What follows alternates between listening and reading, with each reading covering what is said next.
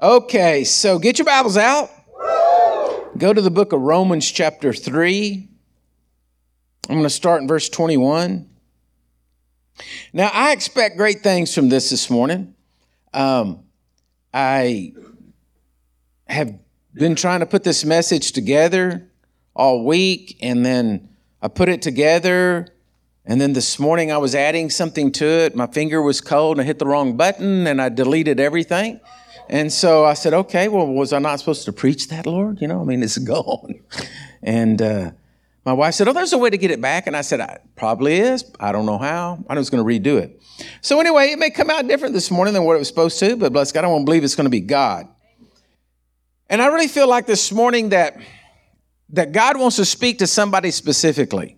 Okay, maybe you, maybe somebody else, but in this message, it's a very simple message, but I believe there's a reason for it, because I believe in this day and time we're going on, everything in the world is getting so crazy, everything is getting so twisted around, everybody's twisting the word around, twisting this around, trying to do all this and that and the other.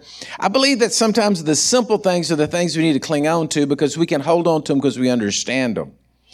And one thing the title of this message is God's Got Your Back. And there's a lot of things that make you want to think at times that God doesn't have your back. And the devil really wants to make it look like, if you prayed about something and it didn't come to pass like you thought it should have, well then, you're like, God, why didn't you do this? And it's always this cutting away at your faith and this cutting away at your strength in life of just saying, God's not real. God's not alive. God's not going to do anything. It's all just hoopla. You don't need to do it. We should be fishing.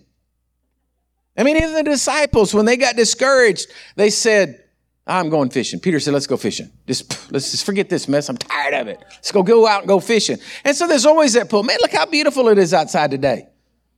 So you just think, well, I just want to go out and, lay on the couch and eat potato chips, whatever. And I'm just telling you, God is alive. He's not dead.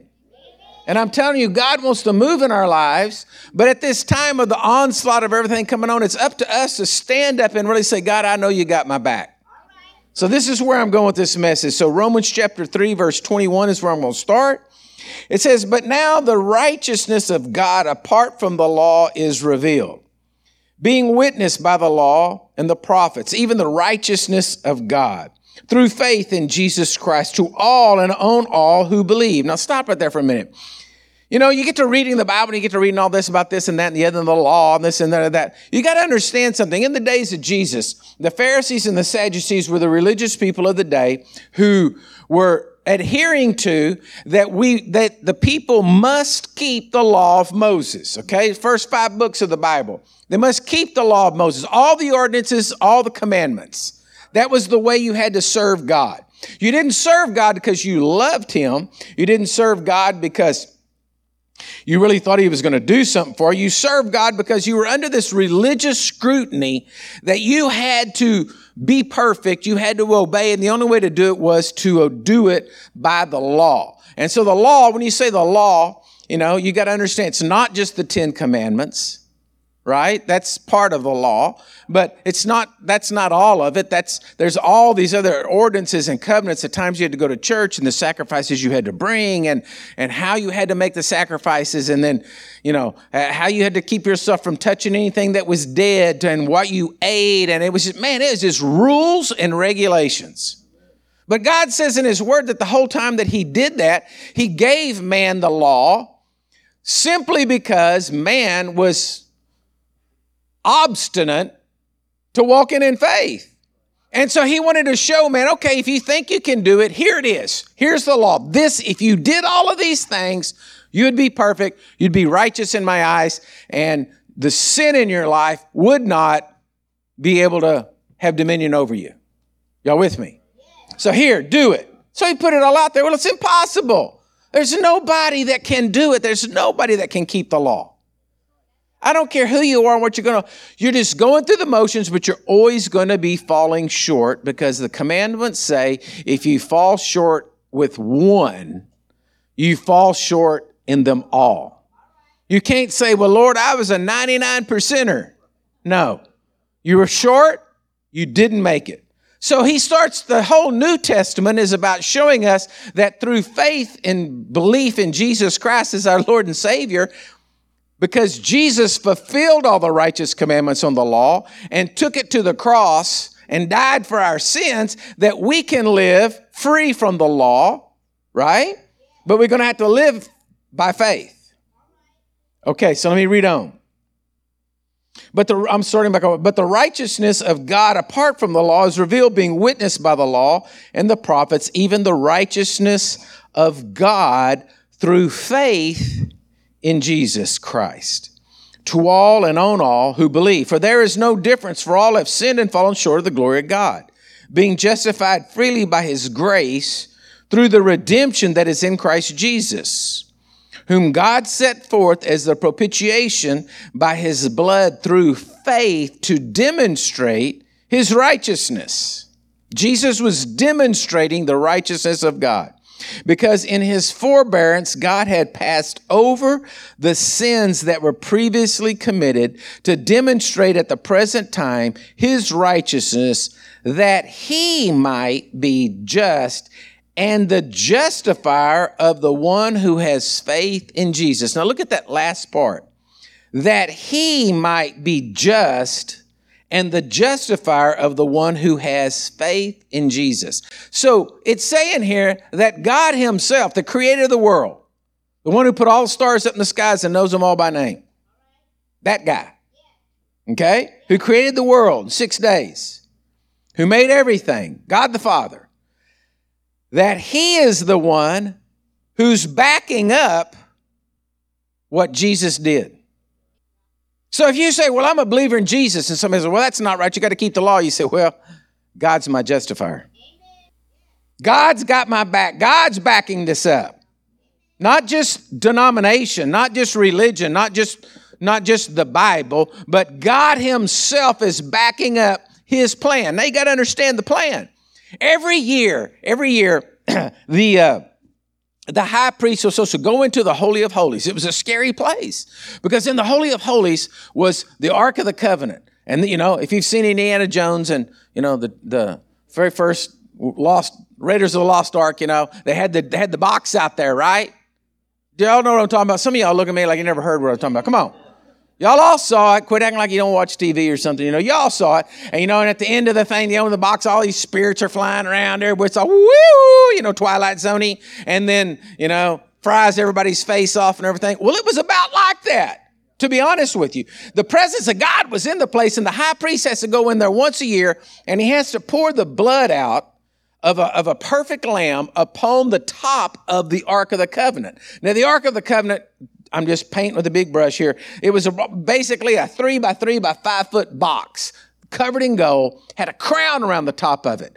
And so he had to pour this blood out on top of it, representing, because the angels that came up from it, the presence of God was there, representing that the sins of man, because inside the box was the 10 Commandments, the golden pot of manna, and Aaron's rod that budded was in there. All of them representing the things that man couldn't do, that man couldn't keep in there. And then the blood went on top. And so the presence is out here, the blood's on there, and then the sins of man are covered.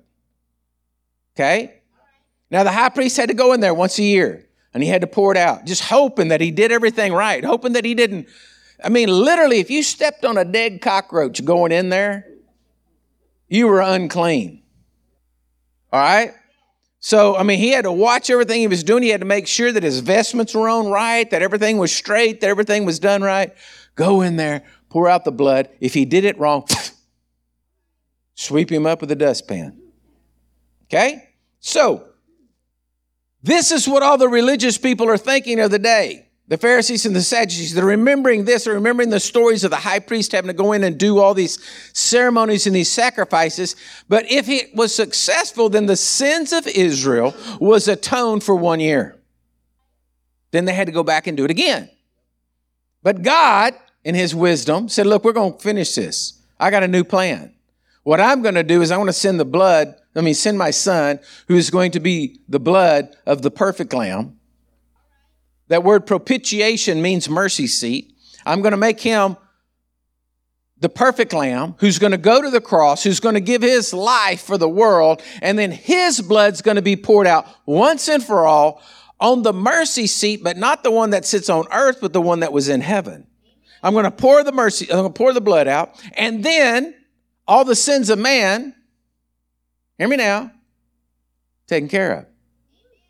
And I'm saying I'm paraphrasing this, okay? I'm just putting my own vernacular here. God's saying, this is the way I'm going to do it, and I'm backing it up. So if you're a believer in Jesus Christ through faith in Jesus Christ, that means God's backing you up because you say, Jesus, you forgive me of my sins. The Almighty God backs you up. Look at the person beside you and say, hey, God's got my back. Now, you have to understand something in the lineage. Abraham came before Moses, right? You find Abraham's story and God calling him out of his country in Genesis 12. Moses came later. Abraham came first. God said to Abraham, get out of the country and go out there and I'm going to bless you. And I'll bless all those who bless you and curse all those who curse you. And I'll make a great nation out of you, right? Okay. Now go to Galatians 3:13. So because man could never keep the law, all right? And since the time of Adam and the fall in the garden, there was a curse on the world. Man was always living and operating under the curse. In Galatians 3:13, it says, Christ has redeemed us from the curse of the law. Okay, so the law wasn't cursed, but the law made you guilty. Now follow me here. You know, driving here this morning, I know all of y'all drove perfectly. No one sped.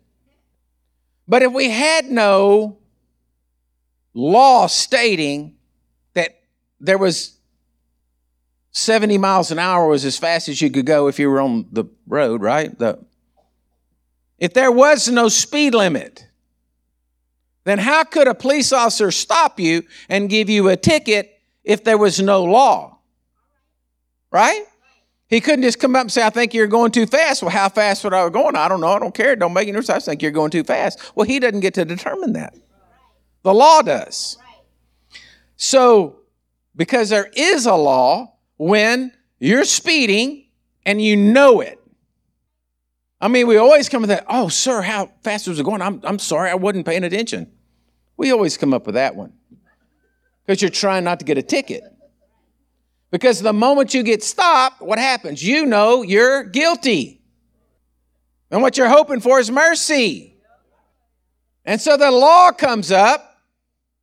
The police officer representing the law comes up. You've been speeding. You were going 85 and a 70. You know you're over. Like I said, I know it never happened to y'all. I mean, y'all are good, godly people, don't do that kind of stuff. But you got to just go with me here. And you know you're guilty. And he sees you walking up, you're just praying. Oh, God, blind his eyes. Don't let him see. Give me favor, God. I mean, y'all get serious in prayer. That morning you may have said, oh, God, help me to be with me. You know? I mean, now you're serious. Oh, Jesus, come on now. Come on down here. Go. The anointing of God, Lord, let him get saved before he gets up here. You got all kind of prayer going. Because you know you're guilty and you're wanting to get out of it because you don't want to pay the fine. Well, it's the same thing. What they're saying here, the law is not what's cursed. What's cursed is the law is saying you're guilty. Because we know we're not perfect. I don't know about you, but I know I'm not perfect. Hello? You don't even have to ask my wife. Just take my word for it. I ain't perfect. And so we're not perfect. So it's not the law that's a curse. It's what the law brings because it makes you feel guilty and condemns you in the eyes of God that you are a sinner. So the law was never set about to show you the way of righteousness. The law was set about to show you you're a sinner. So then why are people trying to keep the law or live by works? Because you've already been shown that you can't do it. So then why do we let the devil make us feel guilty when he's trying to put upon us religious rules and laws? When the law is only going to bring condemnation. Are y'all following me here? I mean, I'm preaching really good. Woo! I'm preaching liberty here. Not liberty to sin, but liberty to get away from the condemnation and the guilt that the devil wants to throw on us that we're not perfect people. I'll admit it, I'm not perfect. It's no big deal. God knows I'm not perfect. Right? But I'm not living under the law, because under the law there's a curse. And I don't want to live under the curse. I want the other set of laws that doesn't have a speed limit to it. So it says, Christ has redeemed us from the curse of the law, having become a curse for us, for it is written, cursed is everyone who hangs on a tree. Why was he going to redeem us from the curse? So that the blessings of Abraham, not Moses. Look where we're at in genealogy here, so you know what time we're at. Not Moses, but the blessings of Abraham might come upon you, or might come upon the Gentiles in Christ. This new way God's doing it. Not the old way, but the new way. The new way saying, I'm backing it up. I got your back. If you believe in Jesus through faith, that's how you're going to be made right with me. Through faith and belief that Jesus is the Son of God. Hear what I'm saying, folks. Not that you're the Son of God. I'll show you in a minute that we're sons of God, like a little s, but you're not the Son of God. He's saying, look, God jumps up and down. The Bible says when one sinner repents, all of heaven throws up and has a party. One. That's how important it is for a person to be believing in Jesus Christ as the answer, the Son of God who redeems the world and redeems you. When one person says, Lord, I do believe that Jesus is the Son of God, all heaven, woo, man, they go to having a party. Dun, dun, dun, dun, dun, dun, dun, dun, dun, dun.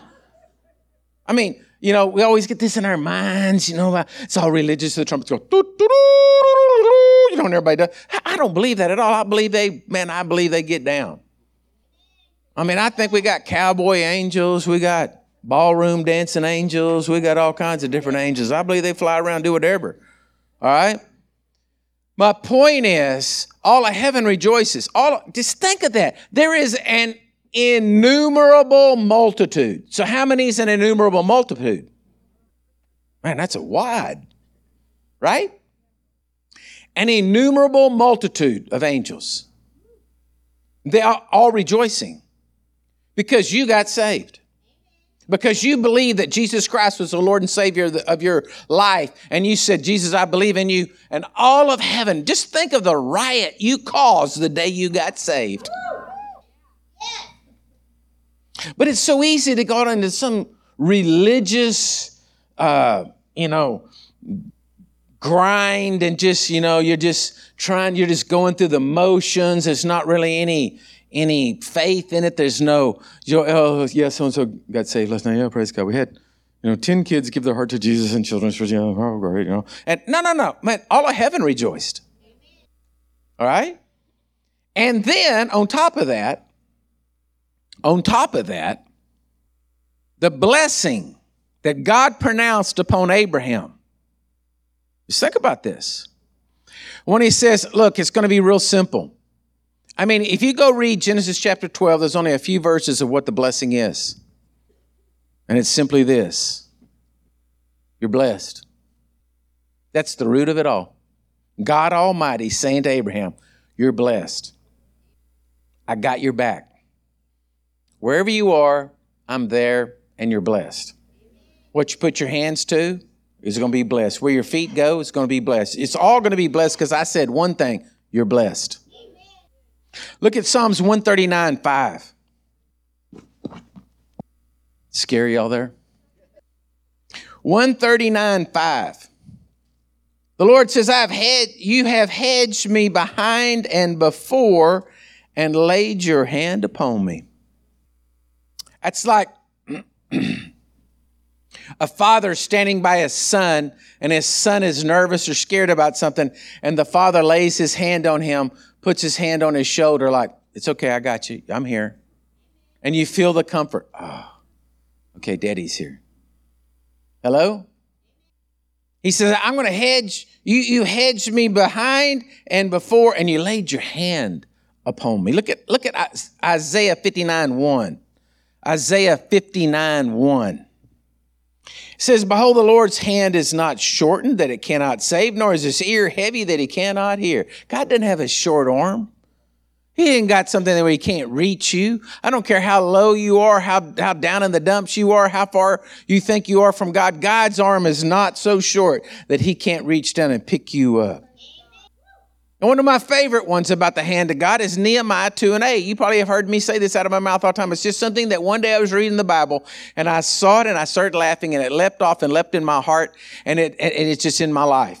Nehemiah 2:8 is when Nehemiah, the cupbearer, was going to help build the walls in Jerusalem, and he got a letter from the king. And he was taking the letter to the guy, and he says, and verse 8 says, and a letter to Asaph, the keeper of the king's force, that he must give me the timber and make beams for the gates of the citadel, which pertain to the temple, for the city wall, and for the house that will occupy. And the king granted them to me according to the good hand of my God upon me. Nehemiah, he didn't have any power, but he had all kinds of power and authority when he had the letter from the king. Then he could walk up there and say, hey, we got so much timber, get her cut and build me the deals. And he said, well, who are you? Check the letter out. And then he was going to take the letter and he's going to look at it and he's going to, whoo, I want to do this because if I don't do this, they're going to kill me. Right? How much more when the enemy wants to come against you? How much more when hell is assaulting you that you stand up and say, do y'all see who's behind me and before me? What do you think you're doing picking on me?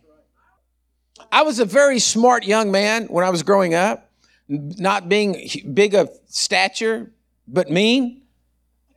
I could get in trouble real easy. And so I always had big friends. I mean, I sought out the biggest ones, made friends with them. And they always went with me everywhere. And so I was always confident. And I was always like, you want a piece of us? Makes a big difference. Who's standing there behind you? And so what I'm saying to you, well, how much greater than to have the confidence inside of you to know that God has got your back. Amen. That something comes against you, no matter what it is, comes against you, that you can stand up and say, wait a minute. Whoa. All these circumstances, situation in life that's got to take a halt here. God's got my back because I believe that Jesus is my Lord and Savior, and I've entered into this thing through faith. How great a salvation we have. Now go to another, I'm going to share a story with you. Go to Mark chapter 2. Mark chapter 2, verse 1. Mark 2:1. It says, and again he entered into Capernaum, and after some days it was heard that he was in the house. Immediately many gathered together so that there was no longer room to receive them, not even near the door. And he preached the word to them. And they came to him, and they bring in a paralytic who was carried by 4 men. And when they could not come near him because of the crowd, they uncovered the roof where he was. So when they had broken through, they let down the bed on which the paralytic was lying. And when Jesus saw their faith, he said to the paralytic, son, your sins are forgiven you. Now, this story is a wild story to me because like right now preaching, if we were so full in here that I heard somebody up there, the screw gun taking off sheets of 10 on the deal, I would be telling one of the ushers, get out there, get them fools off. We'll make a way. Do not tear up my roof. Okay. But here's this. And I always think about this. Well, can you imagine the person who owned the house sitting there? And he's just hearing them up and they're just taking the tiles off and tearing up his roof. And he's sitting there saying, what's going on? Then the dynamic of the story of the faith that the paralytic had to have, because he's just a paralytic. He's not incapacitated. He just can't walk. And so what'd they do? Put 4 ropes, one on each corner. Who do you trust to lower you down? When you're just on a stretcher, I doubt he was strapped in. And they're going to let it down, and everybody's going to be holding it the same and not getting one side off or the other and dump the poor guy out onto the floor. I mean, there's all kinds of dynamics in this story to me that is just like unbelievable. But anyway, the point I want you to see is it says, when Jesus saw their faith. Do you know that faith can be seen? Listen to me. Faith can be seen. God knows when you're in faith and when you're not. You're not pulling the wool over anybody's eyes. You get that plastic smile on your face and say, praise God, everything's good. Right? God knows when you're in faith. And that's where you need to live, is in a place of faith, and let God see your faith. Because when you're having faith that Jesus is your answer, it excites heaven.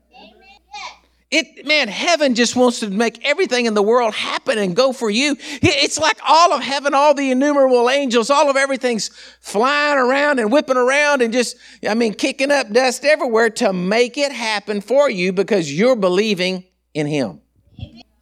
And God says, I said this is the way it's going to work. I'm backing all this up. Are y'all following me here this morning? I'm not feeling the love coming. I'm not feeling the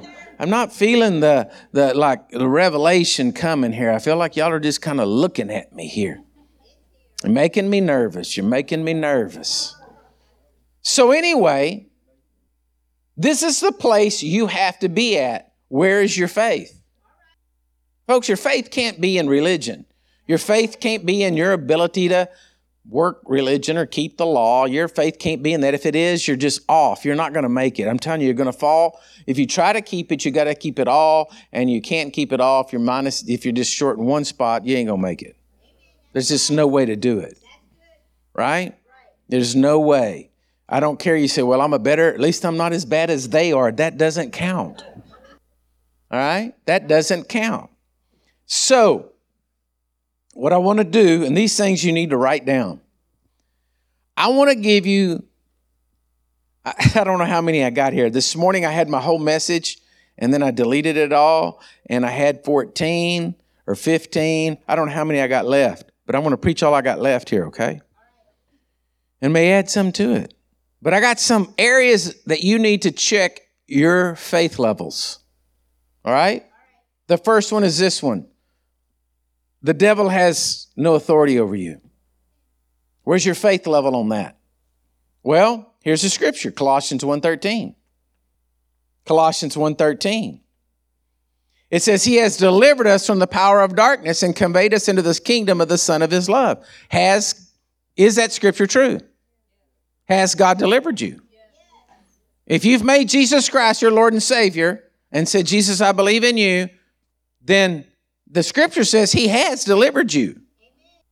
So He has means past tense. You're not in the kingdom of darkness. You're in the kingdom of God. So the only thing that rules over your life is the kingdom of God. So the devil may come up and try to sell you a bill of goods from his kingdom, but you don't have to take it. But where's your faith on that? Where's your faith on that? Here's number 2. Romans 6:6. That sin doesn't have dominion over you. No matter how much you're being tempted, no matter how much you're being tried, no matter what's going on, sin does not have dominion over you. It says in Romans 6:6, knowing this, that the old man was crucified with Him, that the body of sin might be done away with, that we should no longer be slaves of sin. The moment you asked Jesus into your life, the moment His blood touched you and covered you of your sins, it broke the power and the dominion of sin over your life. Sin has no way to come in there and say, no, this is what the law says. It has no way to do it. It can't do it. It would be like someone from another country coming over here and trying to make you obey their laws while you're in this country. It can't be done. He has no power, no authority over you. But where's your faith in that? When you're tempted, remember that old country song? Tempted and tried, oft made to wander. Hello? When that person says something to you and you just want to punch them in the face and you're tempted to just say what you want to say, give everybody a piece of your mind. See, I've been saying this for so long, but like if you're still tempted to knock over a liquor store, I mean, you need Freedom Prayer badge. You need even more than that. Okay, you shouldn't be tempted with those things if you're in Christ. But to be tempted with the fleshly things that you have a given nature to, okay, getting angry, unforgiveness, envy, jealousy, lust, those things like that, you're going to be tempted. But I'm telling you now, you have the power and the ability to stand up and say, no, I've died with Christ. It's no longer I who live, but Christ who lives in me. I'm not a slave to sin. I'm not going to get into that. You have the power to do that, but where's your faith? The third one, John 16:33.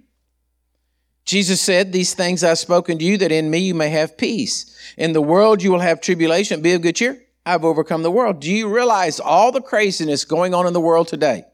I cannot tell you how it's all going to turn out. I can look, I can speculate, I can look back at history and see how it worked, and I can do all those kind of things like that. But I want to tell you something. All I do know is that Jesus has delivered me from the tribulation of the world. Doesn't mean I'm not going to have to go through some issues or have to figure some things out or go through some stressful times, but I'm going to be delivered. I'm going to walk out of it in victory. Do you believe that? Or do you believe what CNN says? The fourth one, 1 John 5:4. The fourth one's really simple, but it's kind of the root of all of them. Do you believe that your faith is enough? It says in 1 John 5:4, whatsoever is born of God overcomes the world. And this is the victory that overcomes the world. Our faith. The victory that's going to overcome the world is your faith. The victory it's going to overcome in this world is what are you believing? Can I have just a little whoop whoop, just a little something? Because I'm telling you, you already got the goods. You already got the goods in you. Because the Bible says in Romans 12:3 that everybody's been dealt a measure of faith. You already got a measure of faith on the inside of you. You already have the power that you need. You just got to get it put in God, and then you're going to have victory. It's already in you. But if y'all ever seen, Laura was showing me one the other day. I don't know where she was looking at, on something, Facebook or something, where they were just showing this big herd of sheep. And, the one sheep goes and it jumps for no reason. And then everybody else starts following and showing this whole line of sheep running, and everybody's jumping, and they all keep jumping like there's a log laying there and there's nothing there. Christians tend to do the same thing. Somebody says something because we don't want to search it. We don't want to seek it. We don't want to find it in the scriptures. We don't want to ask and seek and find for ourselves. And when somebody jumps and then everybody else jumps too, and then we're just all jumping Christians, and we just all go jumping, and because we're all stupid sheep. I mean, first time I read the Bible and saw that they referred to us as sheep, I was a cow man, and I was totally offended. I was like, Lord, this ain't right. Ain't nothing dumber on the face of the earth than a sheep. And then I got to being around Christians more and more, and I thought, it fits. Fits, Lord, it fits. But you have faith to overcome the world, but you just got to use your faith. Okay, here's the fifth one. Philippians 1:6. The Bible says in John 15:15 that you didn't choose Jesus, Jesus chose you. And I have taken and had great comfort in this scripture here in Philippians 1:6, because it says that being confident of this very thing, that he that began a good work in you will complete it unto the day of Jesus Christ. And I realize that I make mistakes and I do things that are wrong, and I'm not too sharp sometimes. I'm sheepish.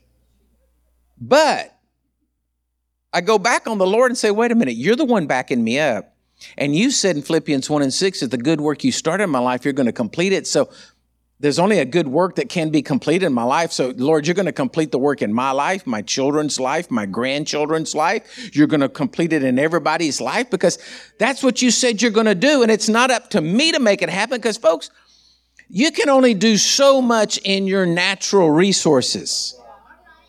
And no matter how good you are, no matter how smart you are, there's always going to be somebody bigger and sharper and smarter than you are out there.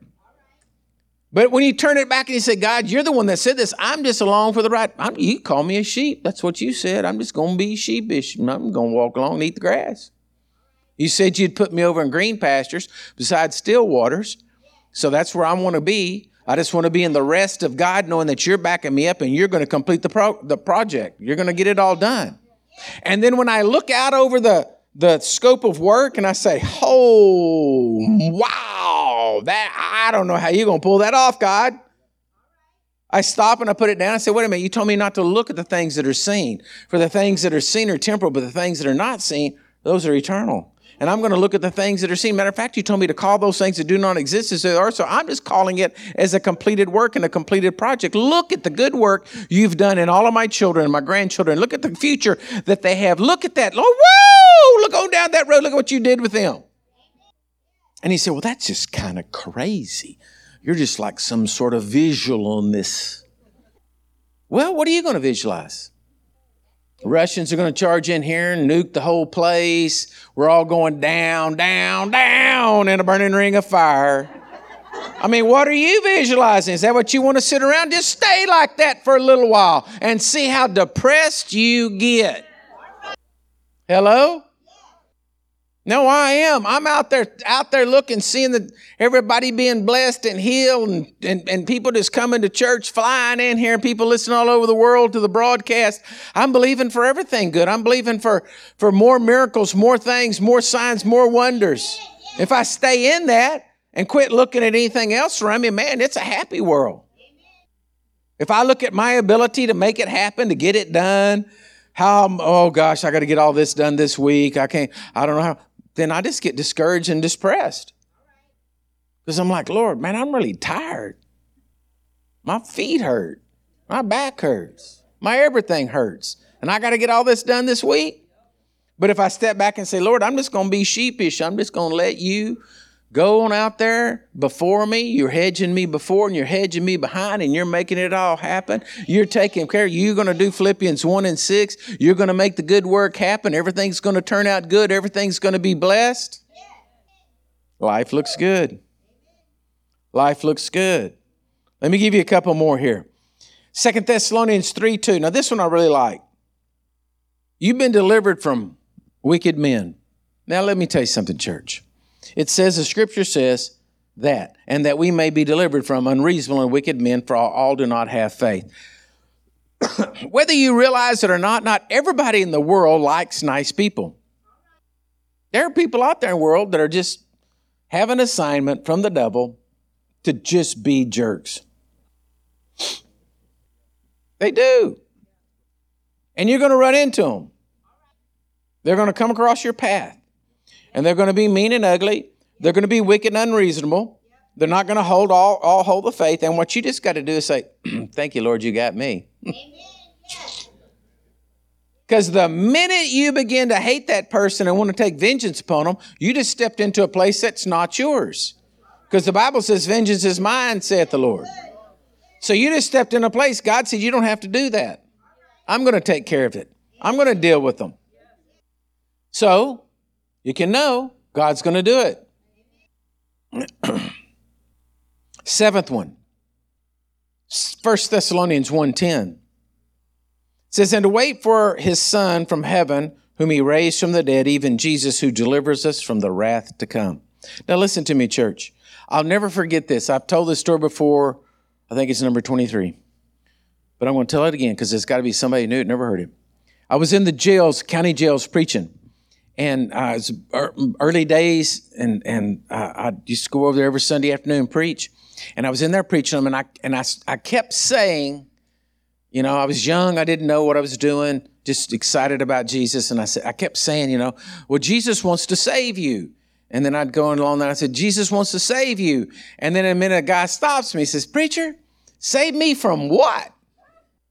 And I thought, listen to me, I'm over here using religious terms or something, I'm not really explaining it right. And so I said, well, that's a really good one. But then I didn't know how to answer him.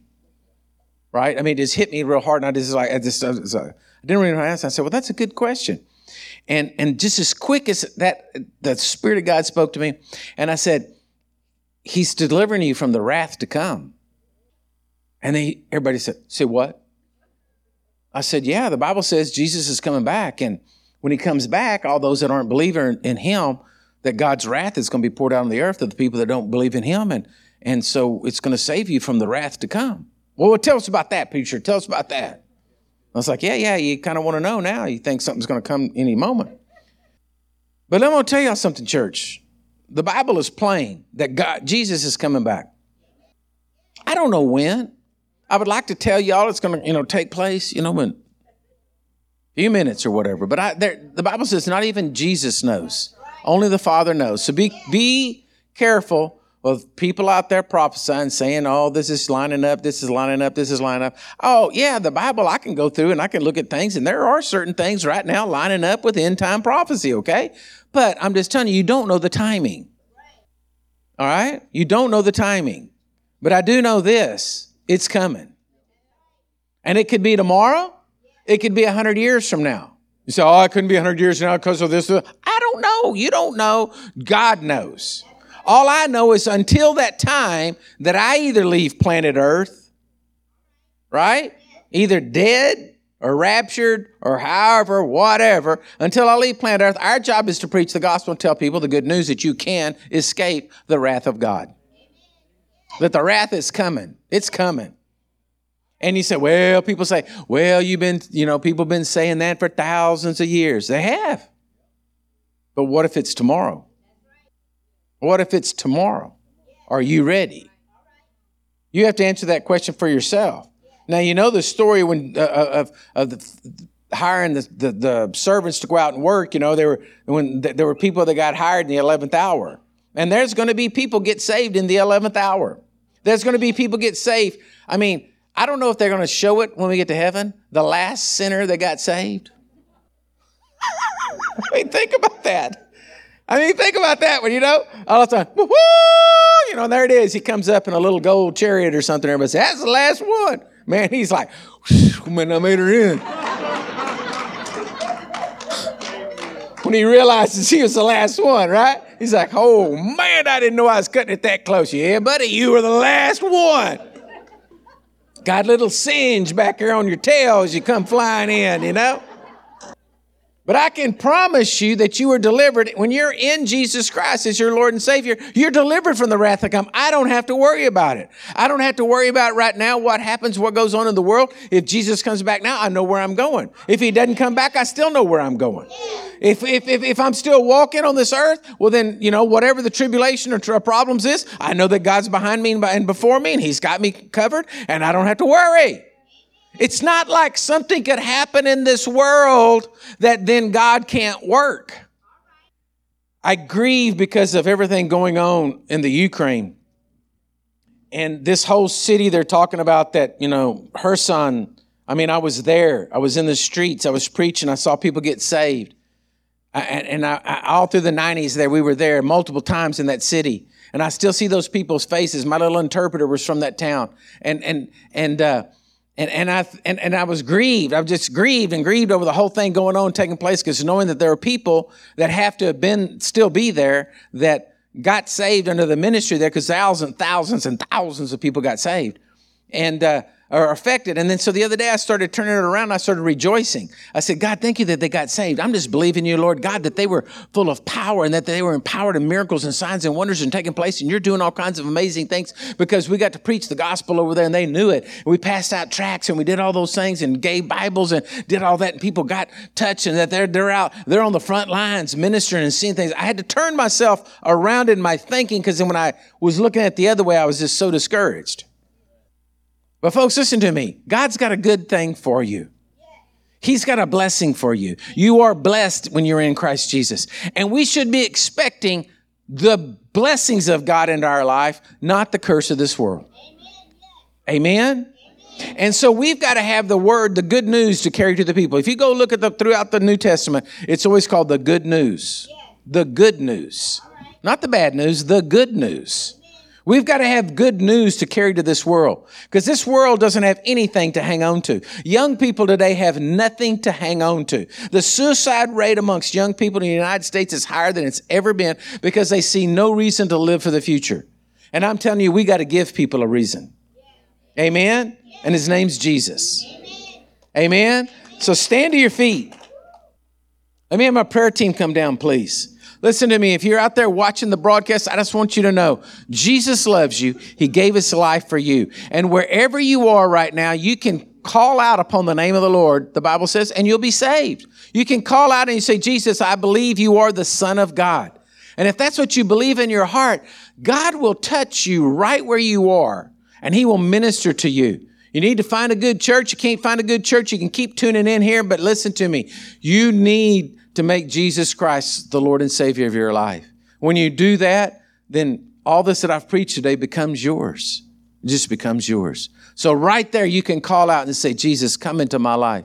I believe you're the Son of God. I believe you gave your life for me. Wash me in your blood. Forgive me of my sins. And he'll touch you right there. If you're in the building here today and you've never made Jesus the Lord and Savior of your life, you're not sure that you were or are delivered from the wrath to come. Well, then that's why we have prayer team people up here, that you can just come and pray a simple sinner's prayer with them, and you can give your life to Jesus, and right there you can walk out of the building and know that you are delivered. Amen? So listen to me, church. Do not walk out of those doors if you don't know and secure that Jesus Christ is the Lord and Savior of your life. If you're with family members or friends here today or whatever, and you're not sure, just ask them, say, hey, just wait for me a minute. Listen, the cafe will still have some food. You ain't got to get in a big hurry. Because, man, I'm telling you, church, I believe, I can guarantee you this prophecy is true. We are closer today than we were yesterday to Jesus coming back. I got that one covered. And tomorrow we'll even be closer. But I know something's going on. I know it in my heart. And so you don't want to wait and meet God on the wrong side. Amen? And so let me pray for you. You strengthen your faith. You know God's got you. And you're going to make it. So, Father, right now, I pray for each and every person. I pray for everyone listening, everyone in here today. Father God, that we know for sure that you got our backs, that you set this all up, you lined this all up, and God, you got our backs. And Lord, we rejoice over that. We rest in faith, Lord, in that. And I just declare over the people that, Lord, we have a good news to preach to the world. We have something good to tell the world, that Jesus was everything that you did for us. And so, Lord, I pray today, oh Lord, that as we leave this building, we go out into the world, that you give us divine appointments this week to run across people, to share the gospel with, to tell them about Jesus. That, Lord, that we as Christians shine our lights into this world and our blessings everywhere we go, because, Lord, we're blessed. And so, Lord, I praise you for it, and I thank you, Lord, for it. Bless them today in Jesus' mighty name. Amen and amen. God bless you, church. We're here to pray for you up front.